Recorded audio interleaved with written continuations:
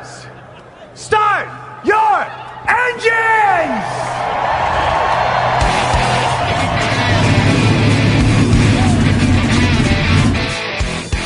Hit the pace car! What for? Because you hit every other damn thing out there, I want you to be perfect! When I'm driving, I got a guy on the radio who talks to me. It's him, but he talks to me. Well, I wanna be a race car driver, pretty girls eating from my hand, yeah.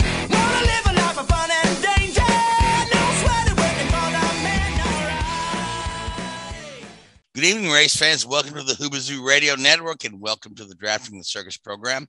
My name is Frank Santorowski. I'll be your host for the next hour as we talk about this past week in racing and preview next week.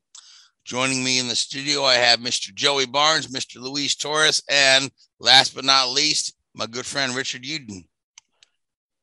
Hey, how's it going? Hola. Hola. Yo. Yo. So let's talk about Formula One back in the United States on a new venue. I mean, Formula One has had, we discussed the other week, it's been in a number of different venues. Miami, this is a new one. We had a very interesting looking race course that, from a distance, look almost like a little train set, with little fake water and little fake boats and everything. But, we did get the race in. It had a huge event status. And there were some European fans who felt it was a little too garish and a little too much event status and a little too showy. But heck, that's how we like stuff in America. Watch the Super Bowl sometimes, see all the pomp and circumstance at the Super Bowl, So, but at the end of the day, it was Max Verstappen, wrecking the Ferrari 1-2 front row party. And Verstappen kind of cutting a little bit into Leclerc's points lead, but Leclerc's still pretty healthily out front. I believe he's about 15 points ahead. So, Richard, let's talk about Miami. Well, the Grand Prix of Miami. There was a social gathering and a race broke out in the background. It was pretty incredible to see all the A-list celebrities there and all the great and good of the like. But at the end of the day, it's exposure, and I think it was the largest. The viewing figures for it were over in the US over 2 million, which is unheard of for a live Formula One race. I know it's normally under 1 million, I believe. So great viewing figures there, which is the name of the game when Liberty Media want to try and crack the US. They want to get the exposure to it. All the teams really bought onto it with some instances, special liveries. The drivers had special helmets, special merchandise if you could afford it. If you could afford it, yeah. I have at least one friend that went down to the race this weekend, and I will a little later tell you some of his impressions on merchandise and food and stuff. But the one odd comment he made was that Formula One exhaust smells like bong water, and I'm okay. I know that's what I said. All right, so I'm I'm not going to ask. I don't know. I don't know what bong water smells like. No, I'm not marijuana, but that was of all his comments. That's the one that just kind of stuck with me. I'm like, really? Okay. But it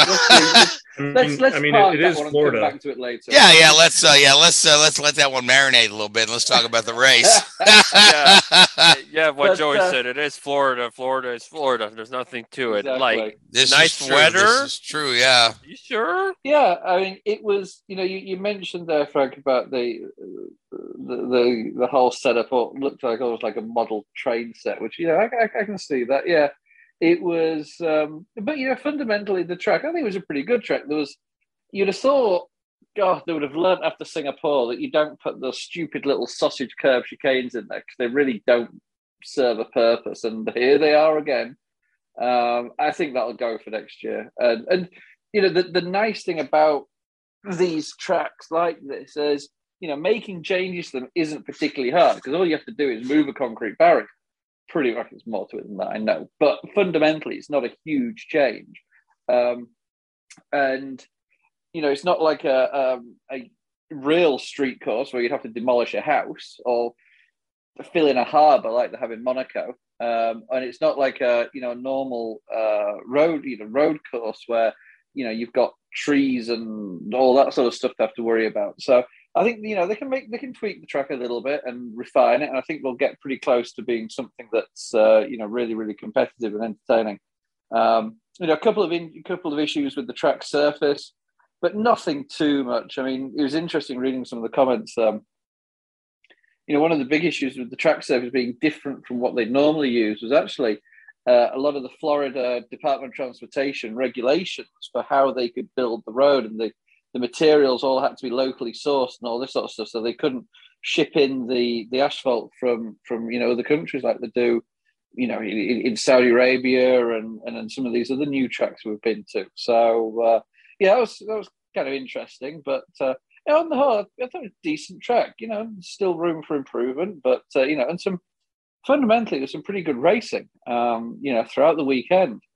The Ferraris obviously had the better in qualifying. Max had I don't know whether it was a mistake per se or just didn't have the speed in the car during qualifying. But as we saw in Imola a couple of weeks ago, Max's race pace is pretty stout, and that straight line speed that the Honda engine has. I mean, who would have thought we would have said that, Honda engine, which I know it's not badged as a Honda anymore, but it fundamentally is. The Honda engine has the best straight line speed on the grid, especially combine it with that slippery Red Bull Aero package and Max's ability to drive a car on the edge. I thought he had a really, really impressive performance, as I say, similar to Imola. And if he keeps this up through the next 3 or 4 races, he'll certainly catch Charles Leclerc pretty quickly, because it didn't really look like they had much on paper for him during the race. There was the potential of a safety car scenario that could have put the ball back into the Ferrari hands, but unfortunately Ferrari didn't have any fresh medium or soft tyres to run on those last 10-15 laps or so post safety car, and so that really sort of scuppered the Ferrari's chances. Perez did have that option at the end there. He was sitting in 4th to come in and pit and put some fresh tyres on. But I think he had an engine issue of some sort, maybe on the electrical side through the hybrid system, which cost him quite a bit of time and quite a bit of power, which, meant he was unable to battle with those 2 Ferraris ahead of him. So, it was a good, solid race. Everybody sort of sat in the right sort of places and got through the weekend pretty unscathed. A couple of big issues. Ocon had a big accident on the Saturday morning ahead of qualifying, and he was surprised. There's a couple of the areas of the track there without Tech Pro barrier, and he actually suffered from a cracked chassis from a 51G impact, which is really on a modern circuit like that shouldn't be happening. I really do think they need to again, and they'll learn from it. Put these Tech Pro barriers in place. I say they'll learn from it. I'm sure that really appeases the Renault and the Alpine engineers that have to rebuild a complete monocoque because it's cracked in 2. Yeah, I mean, that was a heck of a hit he took there. And Sainz had a again, hit as well, in exactly the same spot. Yeah, Sainz had a big hit in the same spot, and it wasn't like a huge impact like you saw Mick Schumacher have in Saudi Arabia a couple of weeks ago. It wasn't a massive impact. It was just clumsy in a way. And it was just that instantaneous impact with the wall, and the fact there wasn't any Tech Pro, it was just pure concrete. Certainly was the issue there. So I'm sure they'll change that going forward, but maybe they could have been a little bit smarter and a bit more proactive with doing that. Because these are the things that cause issues these days in Formula One. These unusual accidents and these accidents that aren't predictable. You're looking back at maybe something like Romain Grosjean's accident, in Bahrain a few years ago. It's, you could never predict an impact like that. And they didn't impact, or they didn't predict impacts like Carlos Sainz and Esteban Ocon had there. But, obviously they can, and I'm sure they'll address that going into next year. But, on the whole, I think it was a pretty good race. A couple of little clumsy incidences. I think it was Gasly got some damage in contact with Alonso, and then I don't know if something failed and he hit Norris with a few laps to go, but it was pretty spectacular. Lando Norris was very lucky he didn't hit the wall a lot harder than he did, and walked away from that. Of course, that led to the late safety car, which sort of shuffled the pack and played right into George Russell's hands there. And, he managed to get another really good result, outscored Lewis Hamilton again. Mr. Saturday is turning into Mr. Sunday. He's outperformed his qualifying position every race so far this season, and has been pretty stout in the races. And I believe he's outperformed his teammate in every race this season. I thought Hamilton got one podium, didn't he? He may have. The first race of the season, I think Hamilton sort of inherited after both Perez and Verstappen retired. But on the whole, I think Russell has been pretty damn impressive this season, and not spectacular but solid.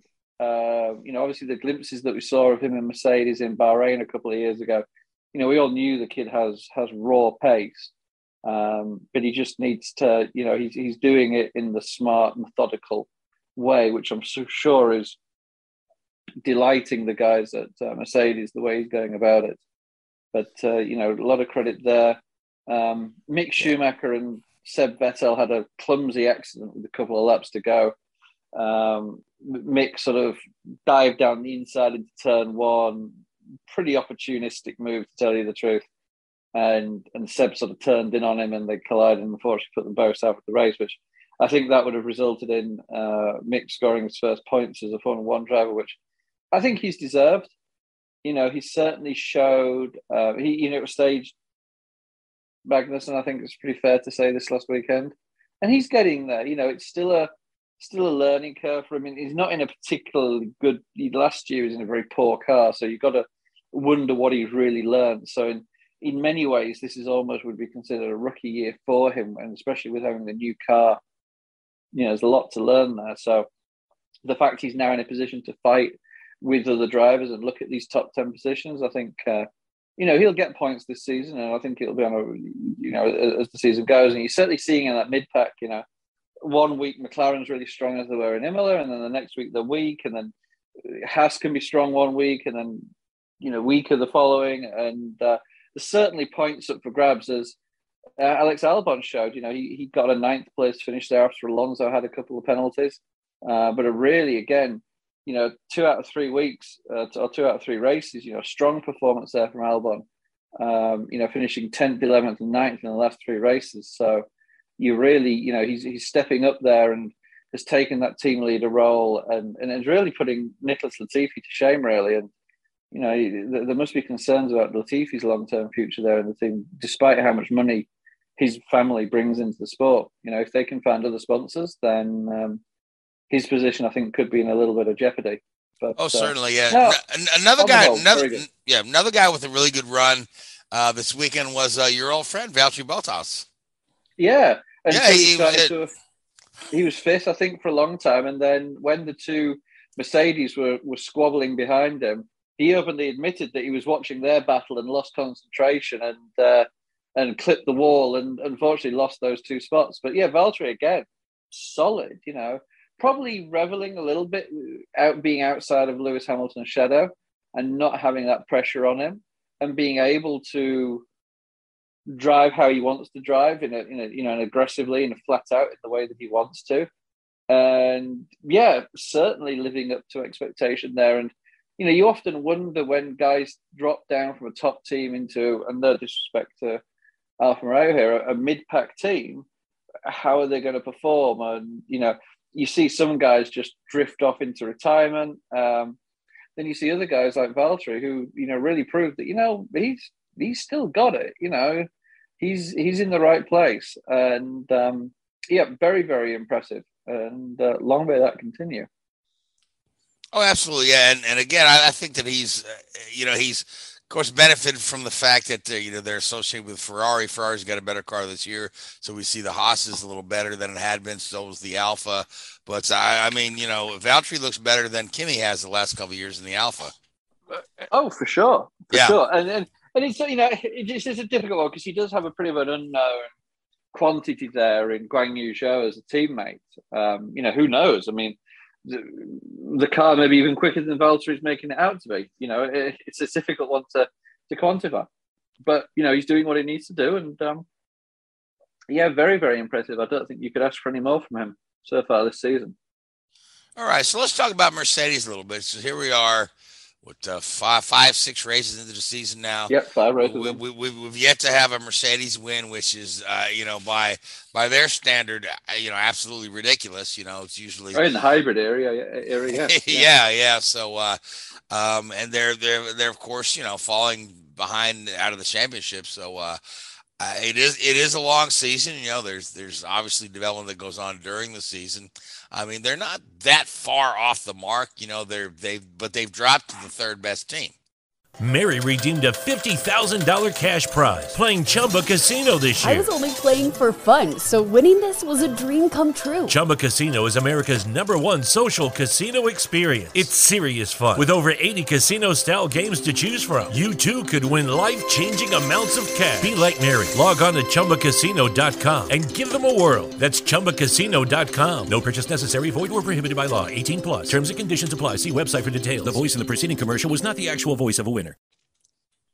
I mean, and I think on average they're 3rd best, but any given week they're probably 4th best. As I say, there's some week McLaren is up there, other week the Alpines have been pretty competitive, other weeks the Alfa Romeos have been competitive. But yeah, as the average out those first 5 races, yes, I agree with you there, Frank. They're probably the 3rd best team, and there's. Obviously, there's a fundamental lack of understanding. Is lack of understanding the right word? Issue with that car that they don't fully have a grasp on, and they probably didn't expect from all the simulation and the wind tunnel work and the development work they've done probably over the last 18 months on that car. And you're obviously seeing the issues there. So I firmly believe again that come the middle of the season, the end of the season, they'll be fighting for wins and there or thereabouts come the end of the season, middle of the season, and definitely by the end of the season. But it's certainly interesting to see that dynamic of how the drivers react, how Lewis reacts, how George Russell reacts, but he's probably just glad not to be running last every week. He's glad to be running 5th. Certainly, yeah. Russell is a happy camper right now. He's got a great car compared to where he's been. But I kind of wonder about the long term future for Lewis then, because here's a guy who doesn't have many records left to break. The only one left is to get that 8th championship, and that is pretty much, just about out of reach for this year. I mean, how long does he? How long does he stick around? And obviously, particularly if the car doesn't get much better, through the year. Because here's a guy that can walk away and have nothing to be ashamed of. You know what I mean? And here's a guy who last season, left him with a bit of a bitter taste in his mouth the way it all went down at the end of the year. So you got to wonder what his motivation is right now, or what his level of motivation is right now. Without any hesitation, and I think Lewis is one of those guys, without knowing him personally, but he,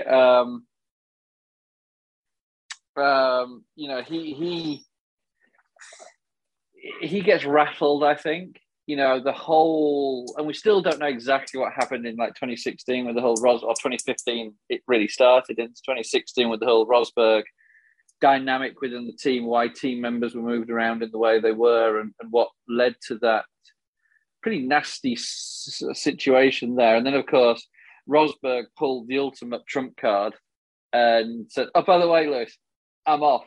Bye." It's like retiring as, it's like being the undisputed heavyweight champion of the world in boxing and then retiring. Nobody's going to beat you. And, you go out on top, and it must just grate with Lewis that. And then, of course, what happened last year with Max was, we talked about this, man. It was difficult. I mean, fundamentally, I think personal opinion is that Max was the better driver throughout the course of last season, probably deserved to win on that level. Whether he deserved to win based on the events of Abu Dhabi, I don't know. But, Lewis will look at that with this sort of frustrated mindset, I think, about, he could easily be a 9-time world champion already, and he's not, and I don't know where that motivation is going to come from. Whether he's motivated to right those wrongs, or or they're just going to stew on him.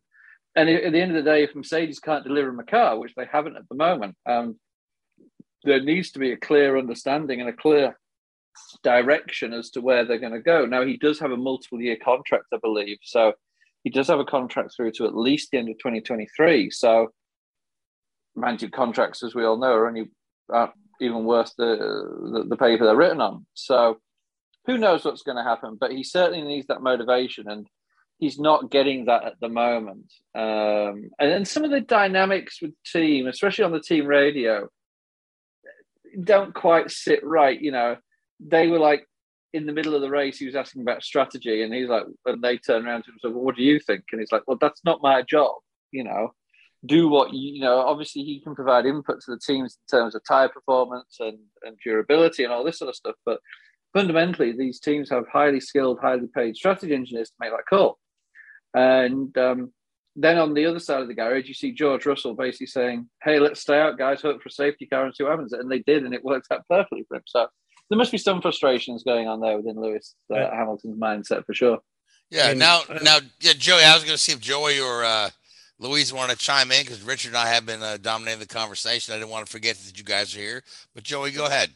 Yeah, no. So a few things on the Lewis Hamilton front that this is just kind of my own personal opinion. I'm probably wrong, but when you look at the previous era when he was the most dominant, I struggle to give him full credibility for that car. And a lot of that comes because when you look at the time that Schumacher and Rosberg were teammates, a lot of that job that Schumacher and them were doing were to build to that point of the old era of car.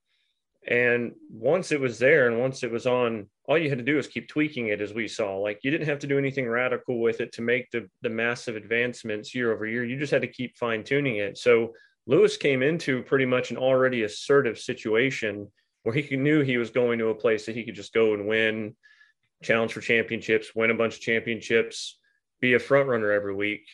And I just kind of look at that point, and then I look at this and I'm thinking to myself, there's no Rosberg, there's no Schumacher. So this car's development that he's driving at Mercedes right now is strictly on his feedback, his views, the stuff that he told the engineers.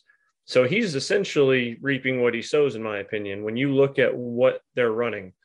Equally, I just don't see the same hunger out of him, the same drive, the same fire. Now, it's still early days, and, we've not really ever known Lewis to come out of the gate swinging, really. I mean, usually it's a Ferrari that, even during the big Mercedes era of wins and championships, it was always a Ferrari or Red Bull that came out of the gate swinging.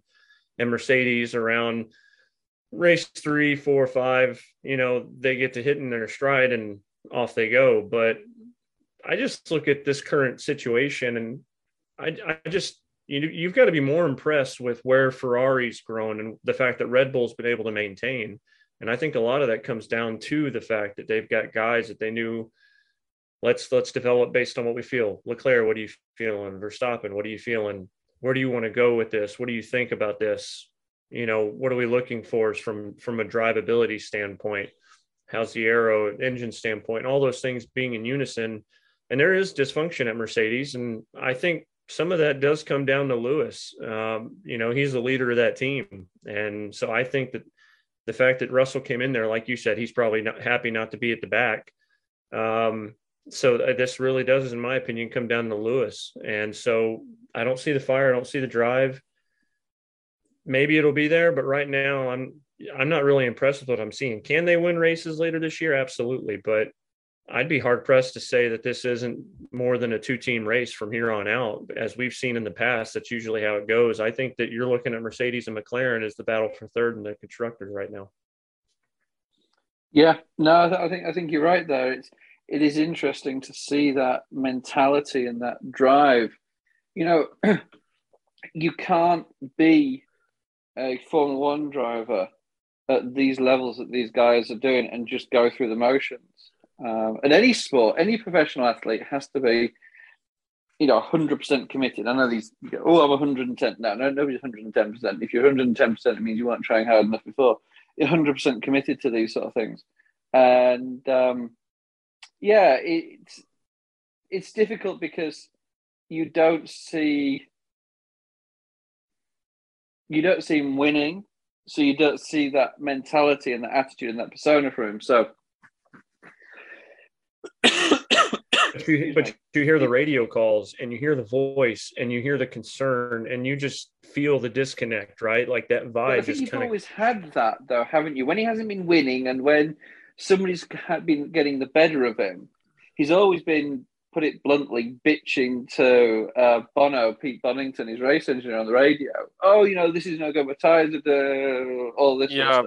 That's the thing. But they work through it. I think fundamentally Lewis is on the radio, and I don't read too much into what happens on the radio with Lewis, because he does have that manner on the radio that is not. It's not really what the engineers want to hear, and I think he, from what I understand, and a lot of drivers are like this. This isn't unique to Lewis. He has a very, very close inner circle of people he works with, and Pete Bonington and James Vowles and guys like that at the Mercedes team are those sort of close confidants and close circle of people he has, and they're basically 50% engineer, 50% babysitter or counselor, and these guys. And I think what you've got to realize is these guys as well are at such a level that they want to be running at 100% all the time. But Formula One these days isn't like that. You can't run at 100% for 70 laps of a Grand Prix and push the car to the limit. And that annoys and frustrates the drivers because that's what they're paid to do, basically, and that's what they want to do. So for guys on the radio, their job is to, in some cases, Lewis is a prime example, to coach them through the weekend or through the race and, comfort them and enable them to deliver their maximum performance. And, same with, Hamilton and Bono, the hammer time sort of thing, when, that's the sort of thing that inspires and gets Hamilton going. And, it doesn't really matter these days, when they're running around where they are, you can't do that every lap. And that's what they want to do because they want to go quick. I've got to double check this, but you talk about records that Lewis still has to break. I actually don't think he has the fast lap record. I actually think Kimi Räikkönen has that record. I think. What, most fastest laps? Yeah. Okay. I believe so. Last I saw, he had like 49 or something like that. I know Schumacher had a ton too. But Kimi and the McLaren back in 04, 05, I mean, if it wasn't for mechanical failures, I mean, Kimi's probably a 2 or 3 time world champion, and we don't even know who Fernando Alonso is right now. And I think the problem is that statistic of fastest laps is going to be skewed now, because obviously with there being a point on offer, you often see, people, coming into the pits to stick on a fresh set of tires just to get that fastest lap, whereas historically they may not have done that. So I think going forward, that statistic is going to be a little bit skewed. It's almost like comparing points, between previous, point system generations, and say, well, if we score everybody in 1960 like we score in 2022, then this would be how many points they have. But of course, drivers drive differently when there's 10th battling for a point compared to 10th battling not to drive off the edge of a cliff. Oh yeah, absolutely. Yeah, you adjust your game to the rules. Yeah. So if there's a point on the line, you're gonna go for it. If not, that Facebook group where they say, "Oh, this would be the NASCAR standings if we applied Formula One points and vice versa." It's like, it's stupid, because the drivers would drive completely differently. That reminds me of this one Facebook group that does the Formula One standings on ARC. As I know it's for jokes and giggles at the end of the day, but who cares really? Yeah. In that sense, I know what you mean, Joe, in terms of, what drives him, what motivates him. Is he there to check off the boxes when it comes to, results and, championships and records? Or is he there? I think the most successful guys and the most dominant guys are the ones that don't look at that. They're the ones that look at the individual instances and, they want to be they want to win a race. And then if they Sorry, go ahead. If they concentrate on the races, then the championships will take care of themselves. And I think that's where the best drivers come. I don't think they look at, obviously, certain situations, they'll look at the bigger picture when it comes to, how many points they need. And, Alain Prost was the prime example of that. But, I think that some of the guys, they just look purely at, week to week and performance to performance and lap to lap almost. And that's what motivates them. And I think that's where the true greats sort of rise up. Yeah, I just have an overgrowing sense of just seeing the picture with him, the body language, the radio calls, and all the things that kind of engulf what's going on with that situation right now. And there's just a sense of complacency and being content. And, that's not going to win you another championship right now. No, it's almost, but it's difficult. I mean, he's probably sat there thinking, well, what more can he do? And it is difficult for a driver when you've been in that position, I'm sure, where you are dominating for, the good part of nearly 10 years in total through that hybrid era, to suddenly being in a situation where you're doing your job, you're driving as well as you ever have, but you're not getting results purely because of external issues. That must be very, very hard to be motivated. And because the development cycles of these cars and the fundamental understanding of where they need to improve that Mercedes is probably limited.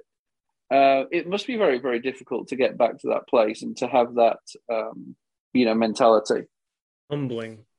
Yeah, exactly. See, if you think about it, like Russell is, happy as can be to be running in fourth or fifth, or or maybe with a shot at a podium. To Lewis, that's he's usually, running first or second. I mean, golly, I think if Mercedes he's got 100 and some wins. If Mercedes had a car capable of winning races, I think you'd see Hamilton being a lot more competitive to Russell and maybe even outperforming him. I think it's that mentality, though, more than anything. The updates moving forward are going to be interesting to see how that progresses, since his input's going to help provide direction for those updates. I'm really curious where this progresses as the season goes on, for sure. And it's going to be interesting as well, because these are, these cars are so different. What input are they providing? It's not like historical input on the way these cars work. Are they able to, is he able to provide that feedback on these ground effect cars? Who knows? Time will tell. Now, Louise, you've been quiet over there.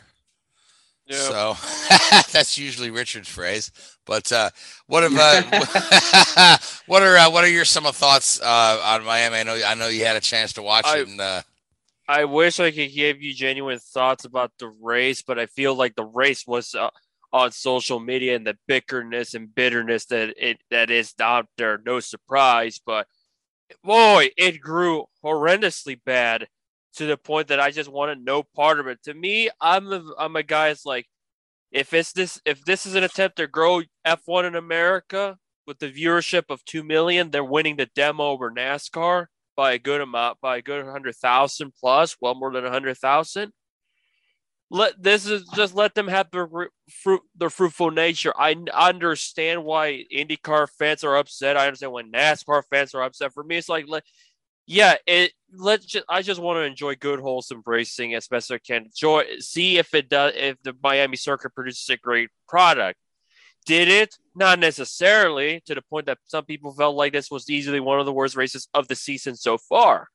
We'll see how Catalonia goes in a couple of weeks, because that's next. But yes, it was all about spectacle, which it is what it is. You want to get large people, but then I heard rumblings. There's some potential companies that might be interested, may not come back because you have that first race jitters to how it's or how organized, how flawed it is as far as organizational and structural standpoints.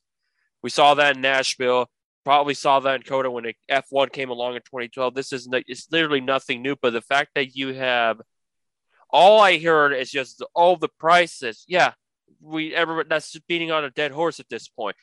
And then, you should know X, Y, and Z before you go onto the grid, or X, Y, Z. You should know. It's like, if they don't know the sport or they don't know who it is, or they make an honest, simple mistake, like Martin Brundle confusing Patrick Mahomes with a Duke basketball player that's Italian that also so happened to be in Seattle. And no, I will not talk about the Seahawks nor the Mariners in this program. Let's carry on with that. It's just like, for me, I just want to enjoy the race.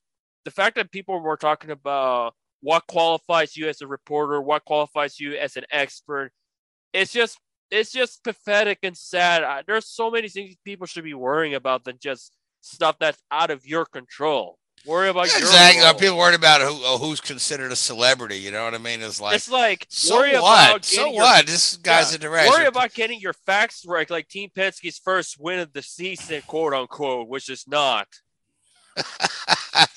And then there were some people that were not thrilled that it was Danica Patrick doing the post qualifying interviews. You know, nor Willie T. Reds doing the post race for that matter. I mean, you know, Willie T. Ribbs was hired by the Grand Prix as one of their ambassadors. So was Danica. You know what I mean? And both those folks, in my mind, are, you know, they're both very important people in racing for a couple of different reasons. But yeah, see, Louise, your problem is you followed it too much on Twitter because, you know, people just like to bitch, and then they like to. No, we know. Yeah, and then the youngest of the panel here. Yeah, but you know, they just like to get their thought known to say, "Oh, I didn't find this palatable because I want you to think that I'm smarter than you," or you know. So I mean, whatever. But yeah, but to your point, yeah, I just want to see the race. Yeah, exactly. At the end, was it great? No, but was it move the needle to increasing audience in America? Well, time will tell, and we'll see with next year with Miami, and also when Vegas comes along, because that also is going to be the big thing. But yeah, if you thought Miami was a spectacle, wait till we get to Vegas. Because more so that is towards the very end of the year. It's obviously not the finale because Abu Dhabi is locked up to, I think, 2030. I think that's the finale. So we'll see how that goes. But that's just my 2 cents on the whole ordeal, the takeaway of the Grand Prix. And as far as Verstappen, I think, yeah, at least people saw a battle for the lead, even if it was very brief with Charles and Max early in the going. So we'll see how they improve on the Grand Prix, and hopefully they get around some of the kinks. But some people said that the race wasn't all that great, that it made rival Sochi and maybe worse than Sochi. But we'll see how the second year comes along.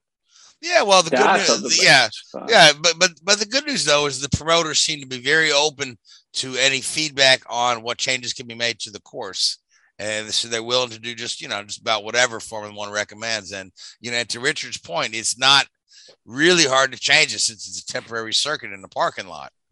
They can make a couple of tweaks to some of the turns there, get a couple of different barriers in there, and just really listen to what's being presented to them by the drivers and the sanctioning body. And, because these guys, they've got a lot on the line. They've invested a lot in this thing, and they want this thing to continue. They don't want to be a one and done or 3 years. Or end up like Valencia, to where they have this interesting circuit, now it looks like a dump. It's a parking lot for used car or new cars, isn't it, that come off the ports in Valencia? I mean, I don't think it was that bad a race. I really don't understand all the criticism of it. I think people are just criticizing it because it's a cheap shot. Fundamentally, it was a pretty good race. It could well be, but then again, like with Imola, I enjoyed, despite all the uproar about DRS. Like, we actually got to see how they will run without it, like in its natural ability of the car. Yeah, but I mean, again, people are a personal opinion here. I think people are being, overly critical here. And yeah, you take a race what it is, and the competition that it is, and the contest that it is, and the drivers can only drive the track you give them. And fundamentally, it's a half decent track with some, reasonable, overtaking opportunities. I mean, you don't want this to be like a super speedway race where you get a lead change every 5 minutes. You want the best guys to be out front. You want the best guys to, in the best equipment and the best prepared teams to be successful. And I think that's what you're getting. I don't have an issue with the race results. I thought it was pretty good. No, I thought it was pretty good too. Yeah, but see, like I say, in context, as a Formula One race, right? If you grew up watching plate racing from Talladega, this may not be your cup of tea. You know, that's where you get a lot of these people that say, "Oh, Formula One is boring." Well, it's boring because you're not really paying attention to the nuances. And even, even to an extent, IndyCar fans that say we need more ovals because all the road course races are boring. Well, they're not. I don't find them boring. But then again, no, I don't. I grew up watching road racing, and I understand the strategies and the nuances. And if a guy dominates a race and pulls out a 5-second lead, I appreciate that. I appreciate that performance, and watching something truly grand. But again, not everybody likes the same thing. So, but I feel like overall, despite what the naysayers on Twitter are saying, I feel like the race was, rather well received. Yeah. I mean, the viewing figures were good, which is the aim of the game, really, in many, many ways. Yeah, it's one of the hard things, isn't it, that all motorsport has, is to highlight the skills of these drivers. It's not like a hockey player or a basketball player or a soccer player. You can see the skills that these players possess firsthand. And 90% of us out there have all tried to play these sports and probably fallen flat on our asses and made a complete idiot of ourselves. So we appreciate the skills involved in some of those, bat and ball sports and the like. But none of us have ever tried to drive a car at 220 miles an hour, 3 inches from a wall, and then stop it to 50 miles an hour and under 100 meters. And, we all turn around and say, well, that was boring, because we don't have a reference point in our own mind. It's very difficult. Absolutely. All right. So we're off to, we got a week off from Formula One, right? Well, we pack up and head back to Europe. Yep. Yes. Yep. Yeah. We're back in Barcelona. People complain that Milan was a boring race. Wait for Barcelona. Wait for Barcelona. Yeah. We don't know yet. We'll see what it's the ultimate test for the car by their standards. We'll see what they produce, and we'll see. But at the end of the day, it was it a success in terms of viewership and all across the world. Aside from eliminate the racing quality itself, but was it a success? Yes, I say it was a success. They got some polishing to do, like maybe add some marina this next year. That's asking a lot. Some real water. Well, I was afraid a car was going to end up in the harbor. But the real test is because they sold this thing out before it ever happened this year. The real test is going to be a year from now. See how many fans come back for a second go. See if they sell it out again. Yeah, that's going to be the ultimate test. There's some rumblings that some may not be back, especially companies, because of how some stuff were run. Like apparently the Paddock Club that's not the same people that they run in Europe. It's completely different folks. So they're not. So to some that have been to those Paddock Clubs, I have no idea because I don't have the budget of Carlos Slim to do it. If I did, I tell you by experience, but we'll see. Yeah, it's gonna be an interesting mystery how that goes next year. But all it was a success. I just kind of was just fed up with social media at the end of this weekend more than ever, just because of the whole just unwarranted drama. It's unwarranted. Exactly.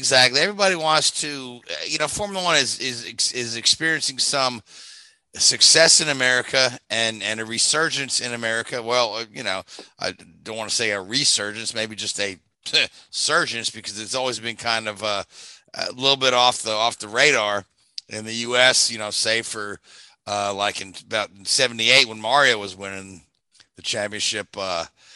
But even then, Formula One was small potatoes compared to the empire it is now.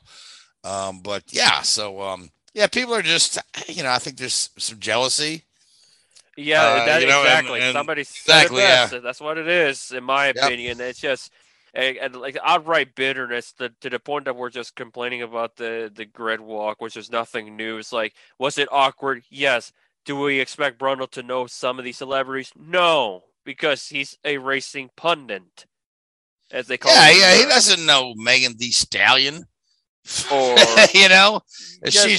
she's the one from what was that in that was Coda. Coda, yeah, that she made a big deal about, Yeah, it's like you don't know me or whatever. Yeah, but so what? Martin Brundle doesn't listen to top 40 music, I'm sure. The fact that he knows who by name Patrick Mahomes just kind of shows you that outside of Tom Brady, that Patrick Mahomes was known outside of the States, which not many NFL players can claim that at the moment. No, absolutely not. So, all right. So let's move on. Let's talk about NASCAR for a bit. NASCAR was in Darlington for the throwback weekend, the weekend they used to be on Labor Day. Now it's on Mother's Day. And again, NASCAR breaking all their rules. They raced on Easter. Now they've raced on Mother's Day. They typically run on sometimes on Mother's Day. Yeah. Well, a lot of times on a Saturday. True. When it used to run like the Southern 500 that is today, when they switched it from fall to the spring, when it was like the Dodge Avenger 500 for the first few years after the move. And also the Winston at Atlanta of 86. Then nobody showed up. Then they went back to Charlotte up until the pandemic led to so on and so forth. And now we're in Texas. Okay. All right. Man, you just made my head hurt. So Joey Logano won the race, kind of pushed his way into the win. Now, Joey Barnes, I know you've got some thoughts on this since your namesake there won the race. And we had talked about it a little bit, off the air before we started. But, let me have you chime in on your thoughts. Yet another NASCAR race ending with a guy dumping another one for the win. Do you want the good version of Joey Barnes, or do you want the honest version of Joey Barnes? I prefer the honest version, Joey. Okay. I thought it was a bullshit move. And just to be honest, you're coming to the white flag. You're already on his bumper. There's no need to make a move like that. And if you're going to make it, you could have made it on the last lap. Instead, you put him in a position to not only lose second, but you end up, where do you end up finishing? Third, fourth, something like that.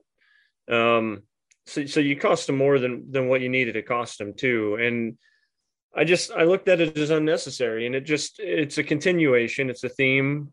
And just from my eyes, I don't necessarily disagree with Byron entirely with some of the words he used about the way he's winning is just by driving through people. I know that we're supposed to be unbiased and all that, but we're also supposed to be analysts too, and just kind of like look at what we see and observe. And frankly, right now, that was a move that felt like desperation. It felt like desperation because, frankly, he hasn't been running up front consistently every week. And this was an opportunity that he wanted to seize, so he's going to do it. And he doesn't care if he has to dump someone in the process. And I get that. Like, look, I'm an IndyCar guy, right? Like, we don't typically race like that in our side, and we don't have fenders and all that stuff. But there's still a level of how you're supposed to respect somebody with how you race them. There wasn't really a whole lot of warning. There wasn't, bumping the signal, hey, I'm here. There was just a straight up dump. And to me, that's a bullshit move. And frankly, I'm not going to speak for anybody else, but man, if I'm in Byron's shoes, you better have a whole lot of people holding me back, because I promise you, he wouldn't be able to walk back to victory lane after doing the whole celebration at the start finish line. So I'd be pretty heated, and I'm just kind of shocked that all he had to do was talk about it. That's the only criticism I have about people nowadays, that when they get dumped or when they're upset with how somebody raced them, I get that a bunch of sponsors in this, and I get that they're trying to be careful with certain things. But you know what? At some point, you got to throw caution to the wind and actually show somebody how you feel. You can't just shove somebody, whine about it, and turn away. Like, you got to go literally show someone how you feel. And in that sense, I'm kind of shocked that Byron didn't, because I certainly probably would have. Yeah, so now what I wonder, because we're seeing more and more of these guys just drive through somebody in the last lap for a win. We've seen it a couple times this year, but I mean, is that a byproduct of the playoff format where you win and you're in? So if you're on the outside looking in the points here, right? And but you've got a shot. Hey man, if I win this thing today, I don't have to fool that until we get down to the last 10 races of the year, and to get that off my plate and out of the way, and I'll know that I'm in. So I wonder if that has more guys just being just a little more aggressive to because if you're running for points, right, back in the day like we did before the playoffs, you'd be smarter to hold off for a second place points than to risk, spinning yourself by pushing the guy out of the way. I mean, just my 2 cents. Yeah, I get that. And maybe there is some truth to that being a byproduct of the formats creating this kind of necessity style of racing that these drivers feel. And maybe that's part of it. It's probably a good amount of it actually, but, and certainly NASCAR is getting what they want, right? Like now you can milk this radio segment thing and all these post-race scenes for the next 3 or 4 days until we get to Kansas, because Lord knows you're not going to get a whole lot out of Kansas. So, you just, when you look at Bristol, that was expected because it's Bristol, right? And you come to Darlington, it's pretty narrow. You're going to have to probably do something to get around somebody, and it might be a nudge. I just don't think you do it on the second to last lap.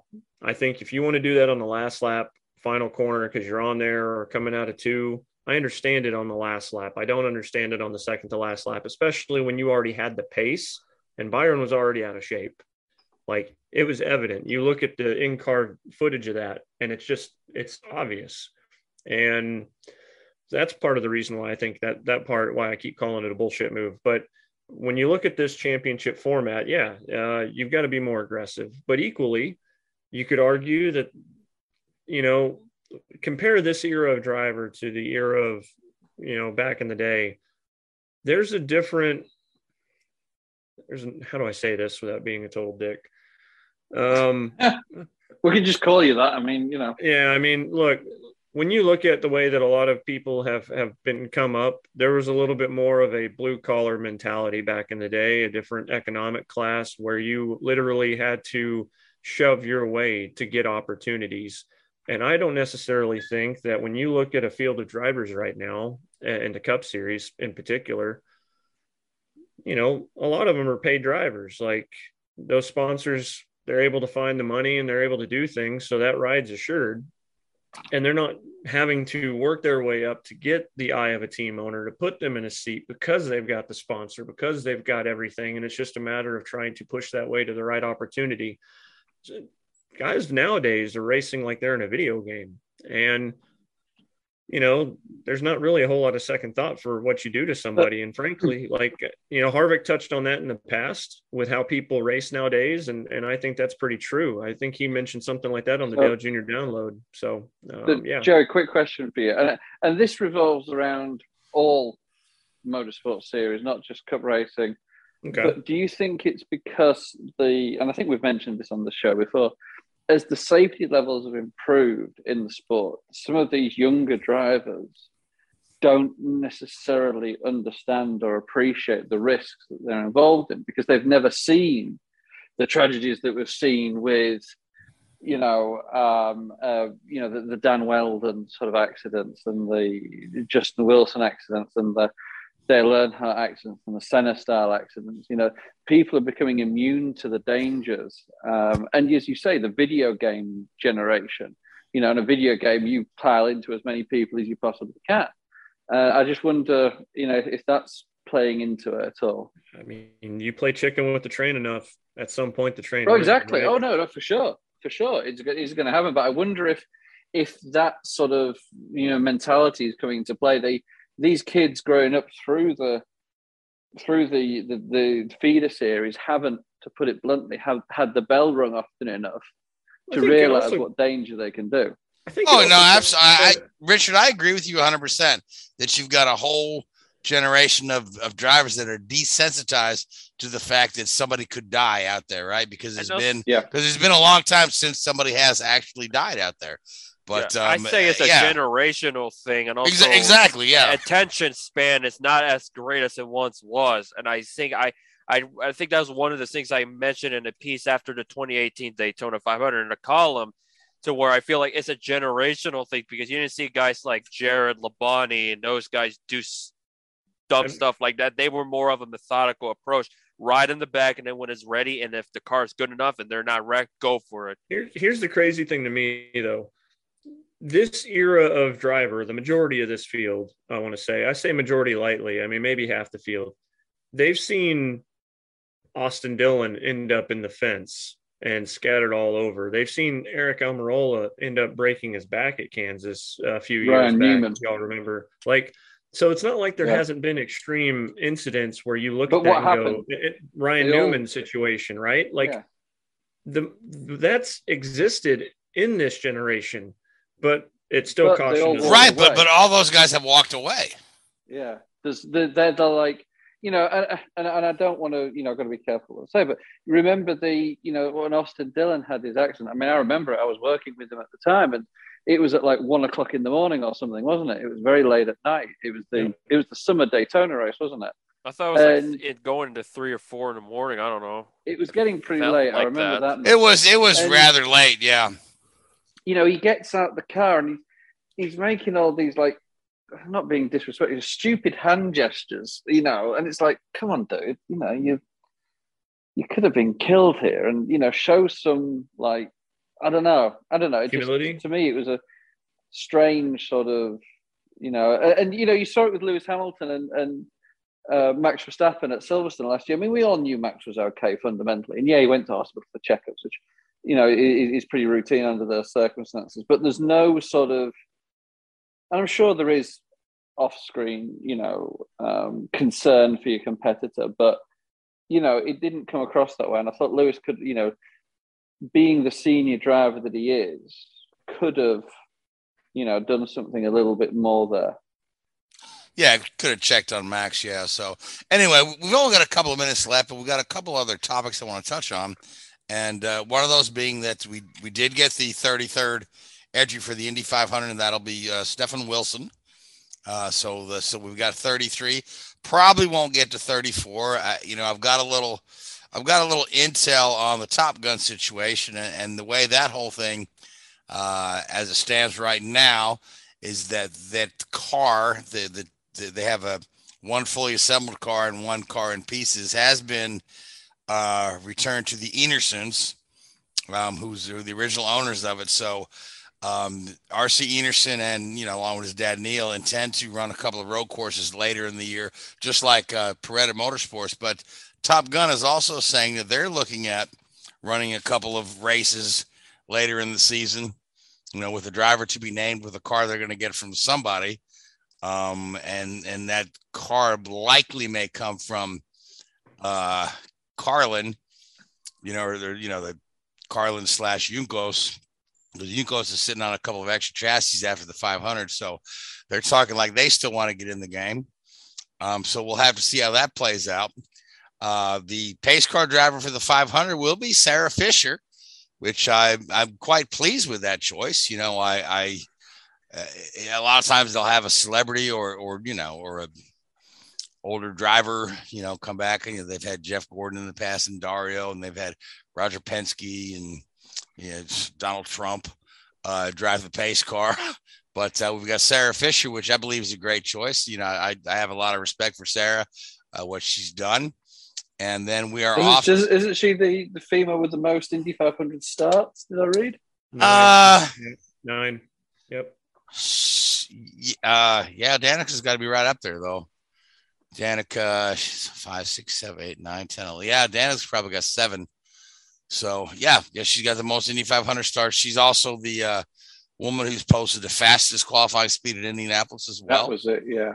Yep. So that's another one of her stats. But I mean, if you ever had a chance to meet Sarah or just talk to her, she is just a wonderful person. She really is. She's got a great personality. She's very outgoing. She's very intelligent. very focused. And I'm really pleased that they're giving her this honor of being the pace car driver, although she has, driven the pace car at the 500 numerous times, during the race, but she'll be the celebrity pace car driver for the opening laps. And I think then after that, it'll go to, I believe Oriol Servia is the guy that does it this day and age. So, and then we are off to the GMR Grand Prix of Indianapolis. So we've got just a couple of minutes. We can make a pick for the Indy Grand Prix, and we can make a pick for Kansas. If we'll just go around the table here, I'll start with you, Louise. Let's see. For Kansas, let's go with Alex Bowman. And as far as the GMR Grand Prix, Will Power. All right. And Richard? For Indianapolis, let's go with Roman Grosjean. Roman Grosjean. Yeah, he did really well there last year. So, and he did, didn't he? Yeah, Joey? Indy GP, I mean, since Power's already off the table, I actually like Jack Harvey. I think this is a good opportunity for him to go to his favorite track that he runs well at and do something special there with Rahal Letterman Lanigan, maybe, and get his first win. Yeah, certainly. Yeah, Harvey's done well there too. And with that being said, another guy who's done well there, and it's also his favorite track, Rinus VeeKay, I'm going to go with him. And then for Kansas, I'll go with, I don't know. You going to pick Logano? No, I was thinking more along the lines of Kyle Larson. It's a good pick. Yeah. I didn't make it. Let's go on a limb there. Well, Joey, who do you like for Kansas? Let's go Kyle Busch. He just had a kid. He ain't going to be able to miss the race. I think he's going to have himself a good end of the week. Yeah, it's got to be better than last week where he just left his car in the middle of pit lane and strolled off from it. Yeah, we didn't talk about that, but yeah, that was a. We really did talk about the race, how and Ross Chastain looked like he had a shot of winning, and then he had another turn 2 sad episode like he did in Xfinity in 18. Yeah. All right. So, well, we are out of time. So I want to thank Dan Blay Racing Artwork for being our sponsor. Find them on Facebook. Get your IndyCar custom diecast made of whatever driver you'd like that you can't find in the store. Also want to thank Mark Dill and Legend of the First Super Speedway. FirstSuperspeedway.com is where you'll find them. I want to thank Spreaker, iHeartRadio, Google Podcasts, and YouTube. And I want to thank you, Joey, Louise, and Richard. And I want to thank you folks that listen to us week in and week out. But now we are into the month of May. We are getting ready for the Indy 500, Monaco Grand Prix coming up. The Charlotte race. They still call it the Coca-Cola 600.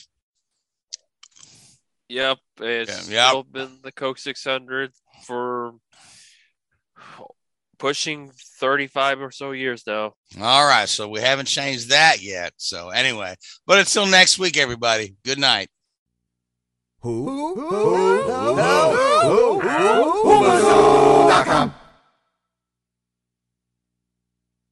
Mary redeemed a $50,000 cash prize playing Chumba Casino this year. I was only playing for fun, so winning this was a dream come true. Chumba Casino is America's #1 social casino experience. It's serious fun. With over 80 casino-style games to choose from, you too could win life-changing amounts of cash. Be like Mary. Log on to ChumbaCasino.com and give them a whirl. That's ChumbaCasino.com. No purchase necessary. Void or prohibited by law. 18+. Terms and conditions apply. See website for details. The voice in the preceding commercial was not the actual voice of a winner.